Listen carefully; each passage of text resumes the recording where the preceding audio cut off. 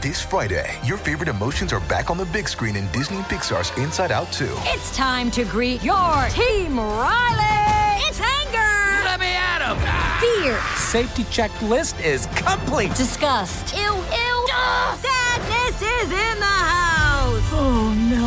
Hello, I'm anxiety. I'm one of Riley's new emotions. Disney and Pixar's Inside Out 2. There's a part 2? We're going! Rated PG. Parental guidance suggested. Only in theaters Friday. Get tickets now. So, you've bought yourself a new computer, and suddenly there's no place for your old one in your home. You can always sell it, of course, but there are much more interesting ways to use your old laptop or desktop PC. Turn it into a home server.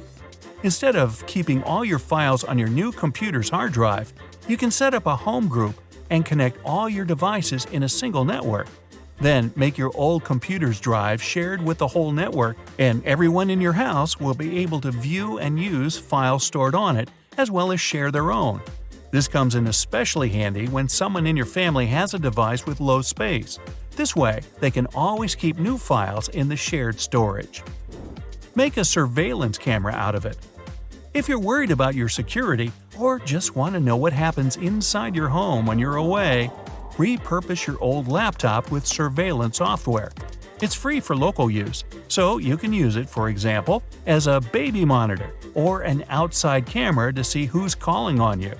It might look weird, though, if you just hang your laptop outside the door, so you may want to rewire it a little bit and extract the camera first. Still, you can pay a reasonable subscription fee to be alerted if something unexpected happens at home while you're away. Build a media center. With the help of some free software, you can use your old computer to stream videos or TV, listen to music, download movies and music tracks, and much more. Just install a few lightweight applications, connect your old PC or laptop to your home network, and use it from any other device in your home. Hang it on the wall. This requires a bit of technical skills, but there are lots of tutorials online, so you'll be fine. Or not. You don't need a new TV to watch videos online if you have an old monitor. Mount it on the wall of your kitchen, for example, to always have access to your favorite shows or your favorite YouTube channels. Or just listen to music over it. This works really well with the media center trick I told you about earlier. Make a digital photo frame. Digital frames might cost a pretty penny, so it might be quite satisfying to DIY it. You'll need to take apart your device, but hey, you don't need it anyway. Put the screen into a frame of your choice, hide the innards of the laptop behind it, and run the digital frame software on it, available online. Rig a retro gaming station. Your old computer may be slow, but it's surely still good for playing old games. No complex manipulations included. This episode is brought to you by Shopify. Forget the frustration of picking commerce platforms when you switch your business to Shopify, the global commerce platform that supercharges your selling wherever you sell. With Shopify, you'll harness the same intuitive features, trusted apps, and powerful analytics used by the world's leading brands. Sign up today for your $1 per month trial period at shopify.com/tech, all lowercase. That's shopify.com/tech. Just install a fresh operating system, get a couple of game pads for yourself and your friends or family, buy some old-school games, and enjoy. Transform your laptop into a tablet. If you're willing to get elbows deep in the electronic guts of your old laptop, you can get yourself a powerful DIY tablet. You'll have to make quite a lot of adjustments, including replacing the default screen with a touchscreen, but the result is worth the effort. Search for tutorials online, choose the one you like the most, get some spare parts, and get down to work. Make a remote network server. An old computer can be a good place to share your files with other people online. You can either set up a website and use your PC as a server, or create an FTP server. It will look very simple, but still serve its purpose of sharing stuff. Using such a structure is more secure than sending files via messengers, and it might be even more convenient since you always have access to it.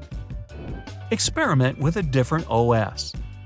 Although convenient, Windows or iOS consume a lot of computing power, so you can try out a new operating system to see if it works better for you. Linux, for example, is a great way to turn your old machine into a fast-booting network device you can once again use for work or leisure. There's also the emerging Chrome OS to try. I wouldn't advise experimenting with your main computer, but your old one is well suited for such tasks since you don't need it that much anyway. Get yourself a second monitor. When a laptop or PC breaks, its monitor is usually still functional. So you can use it for work or to play games as a support. In case of a desktop PC, it's extremely simple. Just rig the old monitor to the new system. With laptops, it's more complex. You'll need to unscrew the lid and get it working, but it's easier than it sounds. You can also attach DIY computing hardware to it, such as Raspberry Pi, and get a brand new handmade device.